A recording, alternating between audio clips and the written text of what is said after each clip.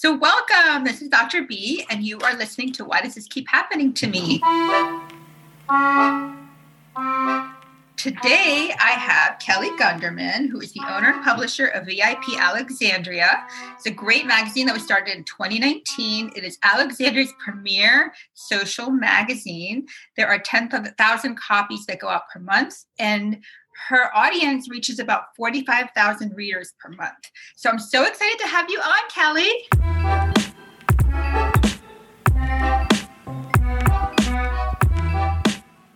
Hello, I'm glad to be here. Thank you for having me.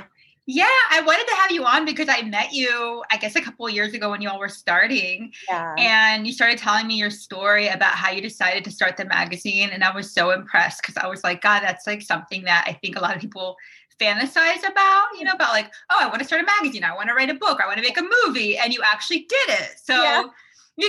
So I wanted to hear like how you got to that place and, and what pushed you to do that.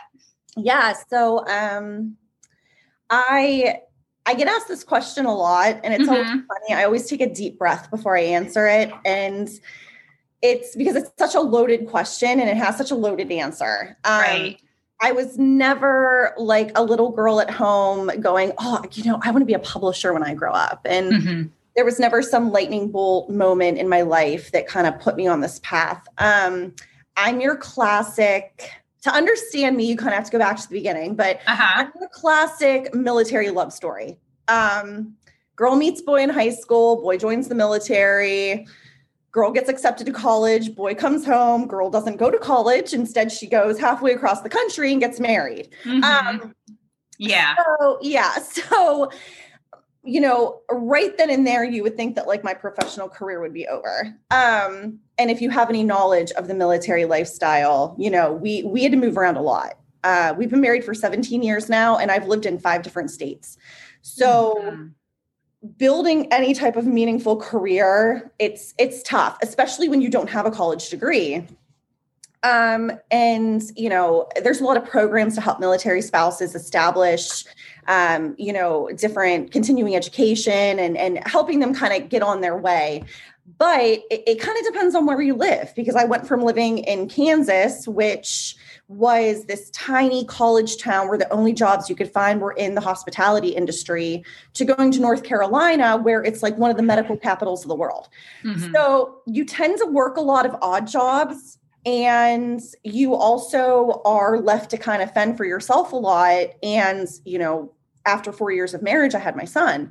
So you don't have a lot of support. You're not near family. Taking college classes becomes really difficult because who's going to watch my baby, So getting to where I've been has been like clawing like through mud. It's not been fun, and it took a while. But there was a lot of great online programs and things like that. And while living in North Carolina, I was working as a fitness instructor at a Gold's Gym. And I met another fitness instructor, and she was the co-founder of a nonprofit organization called the Military Spouse Corporate Career Network. And I started talking to her about how I was just in love with graphic design, and it's like my dream to go back to school for graphic design. And it's something that I kind of figured out along the way. I'm an avid believer that deciding what you want to be for the rest of your life at 18 is not a good idea. Yeah, I agree. Yeah. So, when I was 18, I wanted to be a teacher, and it took me years to be like, no, like this is awful. And I don't want to do this. And so I talked to her about it, and she kind of mentored me through going to school online through the Art Institute and finishing my degree. And she and her nonprofit kind of gave me my first shot at working in that realm. And I was the co-editor of the Military Service Employment Journal, and I was writing for it, and I was designing it, and it just kind of like went from there. The next thing you know, I was working for a big creative agency in Tennessee, and then I was working with a Shark Tank company and, Mark Cuban. And then, I landed with, I was recruited by a magazine, and they said, hey, we love your work. Will you design for us?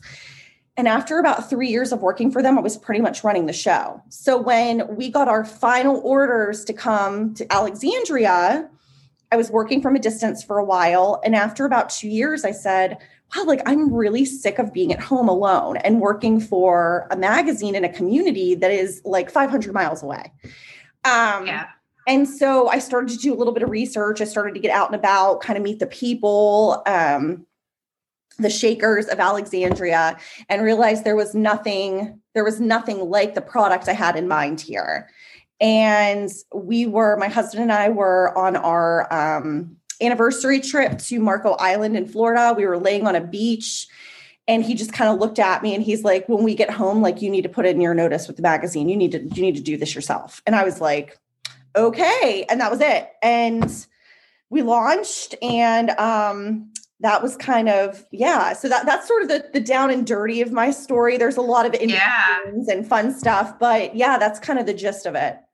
Yeah. So it sounds like once you started doing the graphics and working for the first magazine you worked for, you found like your, I always say like your passion, your purpose, like authentic living, all of that. And you're like, wow, this is it. And then you realized, wow, I'm pretty much running this on my own. Why am I doing it for someone else? And I hate saying that, and it's funny. I thought that at the time. I was, the publisher and I were kind of a 2-woman team in terms of the creation of the content and the design of the magazine. And of course, there were photographers and writers and different things like that. But she and I were kind of behind the scenes making it all happen. And I used to get so frustrated with her because I'd go, you don't understand what it's like to do what I have to do. And I wasn't seeing what she was doing. And it wasn't until I left and decided to start my own magazine that I was like, wow. Yeah. Okay, this is what she was talking about. And it was a huge moment for me in thinking it was one of those moments in life where you kind of grow from a mistake.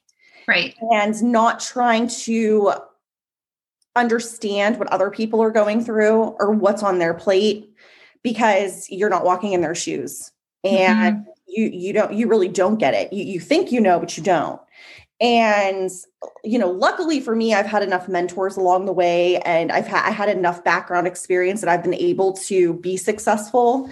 But it wasn't without struggle, for sure. Yeah, for sure. I know it's like one of those things you don't know what it's like till you're in it. Right. I always remember when I wanted to move out and my dad was like, why do you want to move out? And I was like, well, because I want to know what it's like to live on my own. He's like, you can pretend like you live on your own here. Just do your own laundry and cook for yourself. And I'm like, yeah, right. But that's not the same. I know. Well, it's the same. My son is 12 now, and I always hear myself saying things that my parents used to say to me growing up. And it's so funny because I'll say it to him and then I'll go, you know what? You're not going to listen to me. Right. Because I didn't listen to my parents and they didn't listen to their parents. You got to just be in it. It's something you have to figure out for yourself.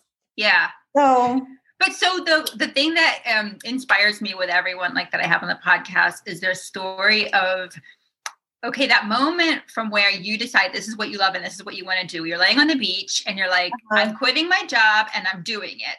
Right. And that magic moment is like a combination of grit and like, what's the word? I don't want to say insanity because it is a little bit crazy, right? You are a little crazy. Absolutely. You're a little crazy. And it wasn't all me though, which is what's so funny about it. I think that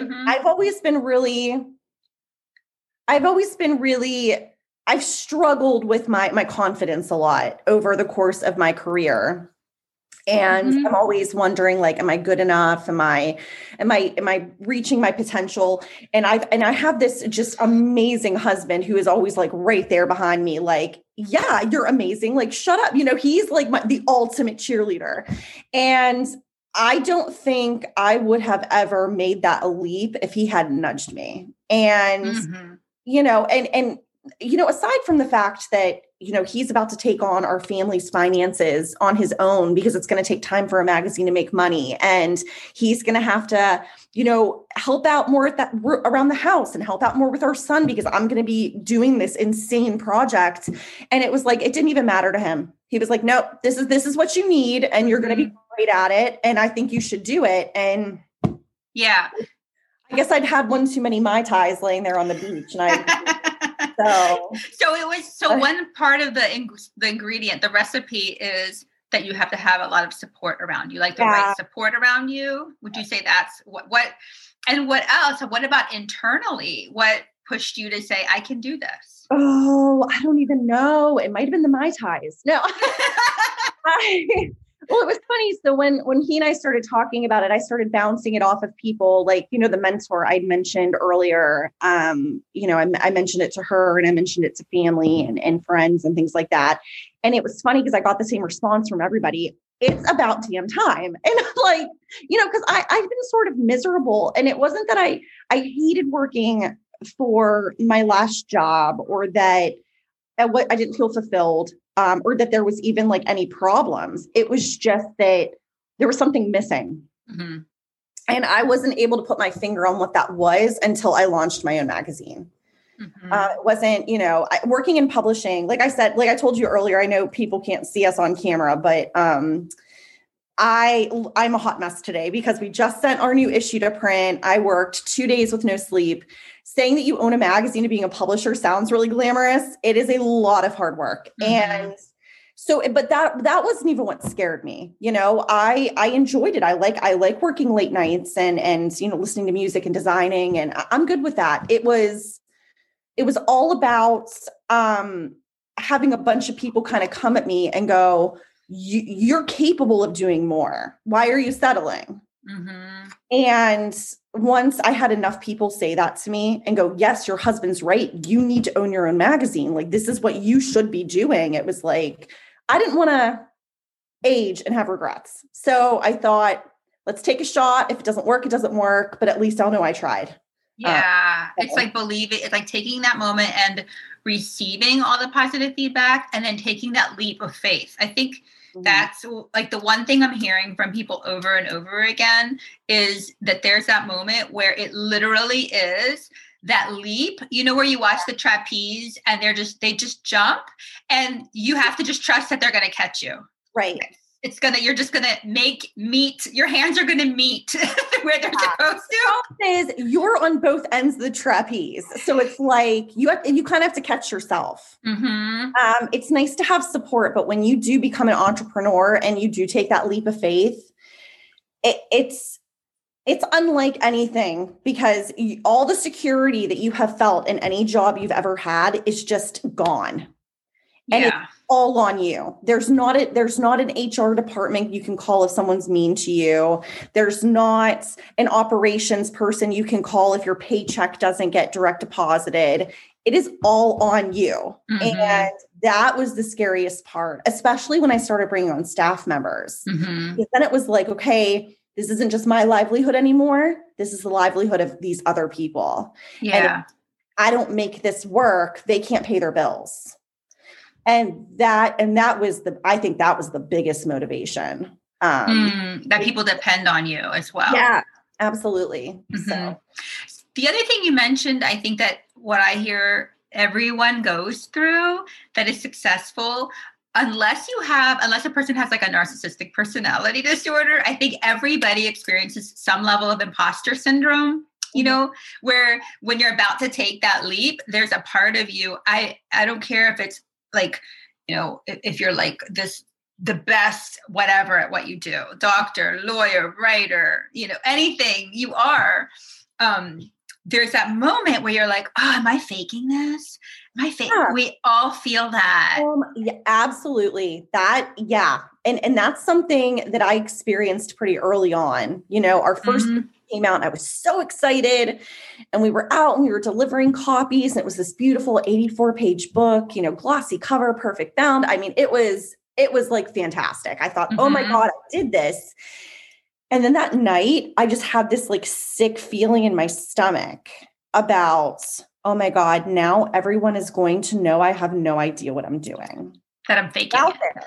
It's out there. And I remember sitting on my living room floor with a Sharpie and I went through every page of that book and circled everything I didn't like, everything I missed. I mean, the crazy thing about print is once it's out there, it's out there. There's no clicking edit and changing something because there was a misspelled word. Yeah. Luckily, we didn't have a lot of mistakes, but I was being really hard on myself. And I kept that magazine to this day. I still have it. I keep it in my desk drawer at the very bottom. But I mean, I marked this thing up like crazy. And the whole time thinking, oh my God, what if someone sees this? What if someone sees that? What if the magazine I used to work for is looking at this right now and laughing at me? What if, you know what I mean? And yeah, it's scary, but I think that getting over that imposter syndrome just comes with time.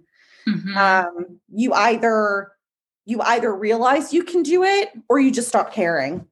Yeah. Like, I don't care what people think anymore. Like, I'm just going to do what makes me happy, you know? So. Right. And that was my last podcast that just releases, like releasing yourself from those boxes people put you in, yep. and those expectations other people have of you. It's so freeing, right? Because then you realize, okay, even if I am feeling like I'm faking it, well, like, isn't everyone up to a point, until they actually feel like they're not? And so that's, I think, what I'm hoping as people listen to this, that they realize when they want to try something, that even if they feel like they're an imposter, that they should just take the leap. Yeah. But with support.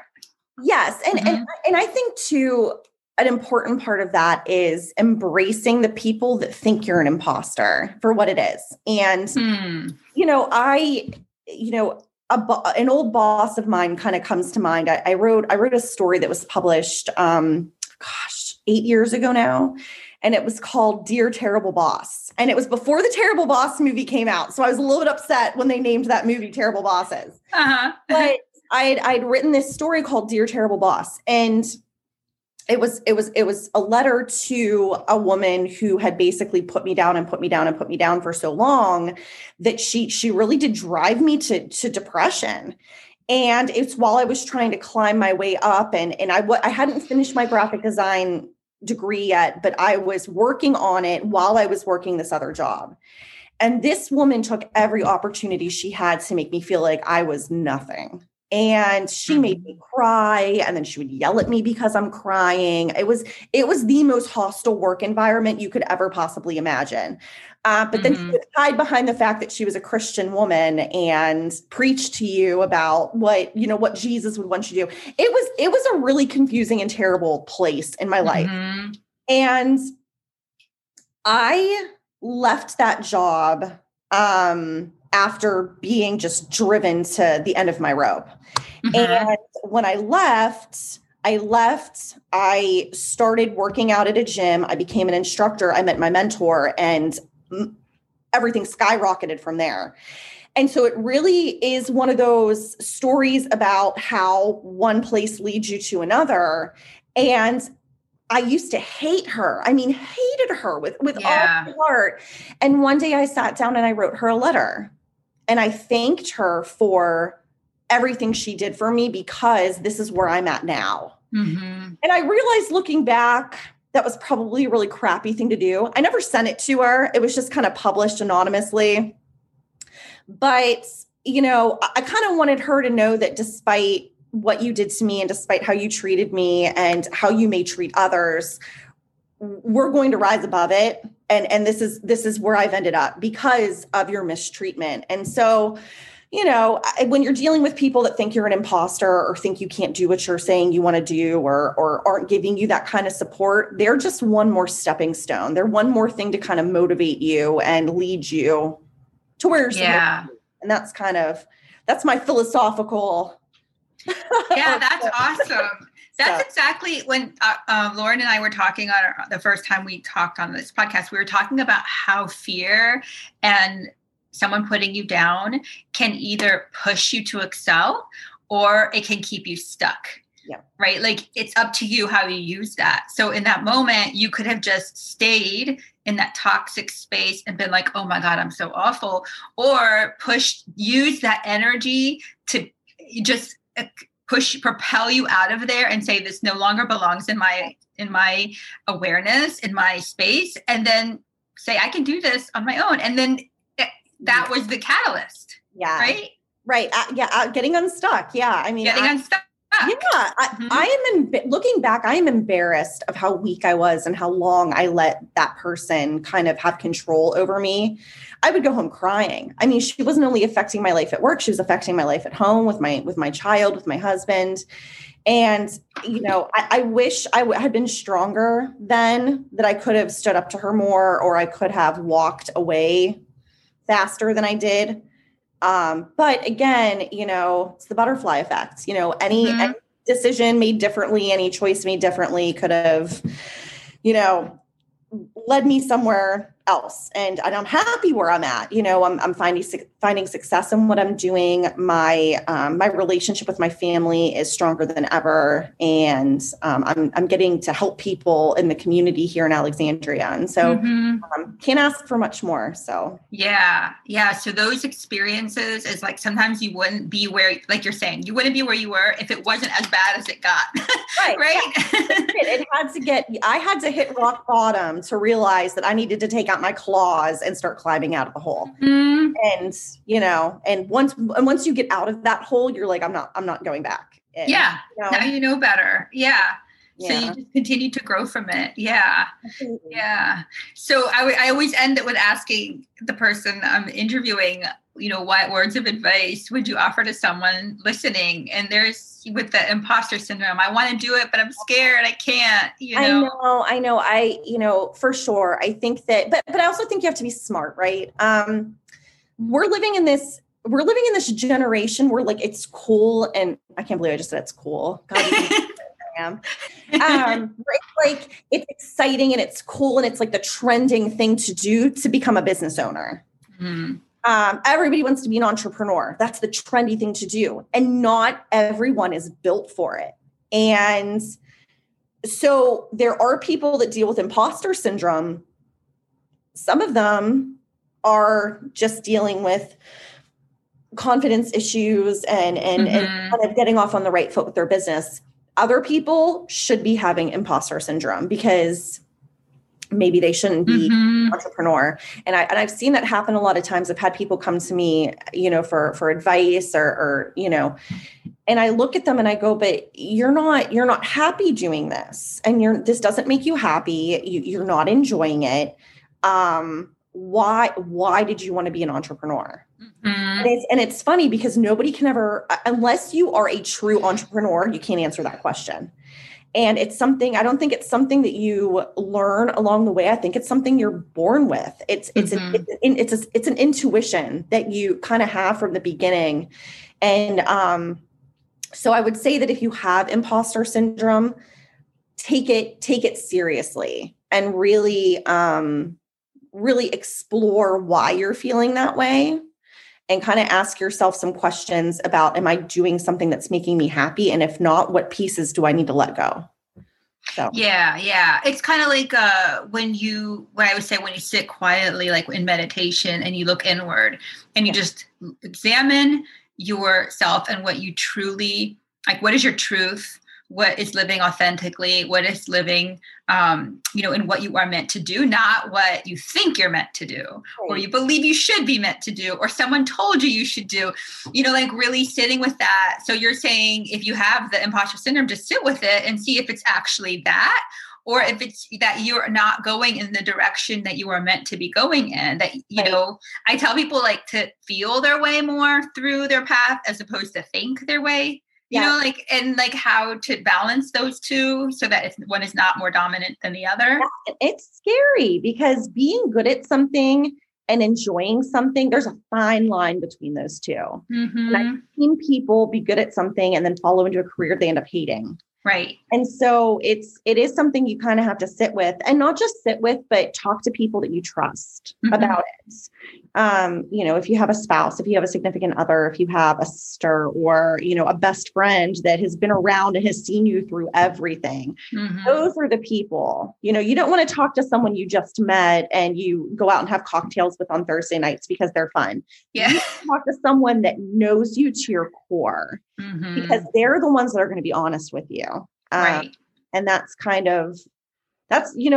I had to do. I had to sit with it. And then I had to, really confide in my husband about what my my problems were with my current job and my current situation. And he was sort of the one that was able to identify, even before I was, that, hey, you're almost on the right path. You're just a few feet off, just come on over here. So, and he was absolutely right. So, and in the meantime, I've seen the magazine through COVID, not easy at all.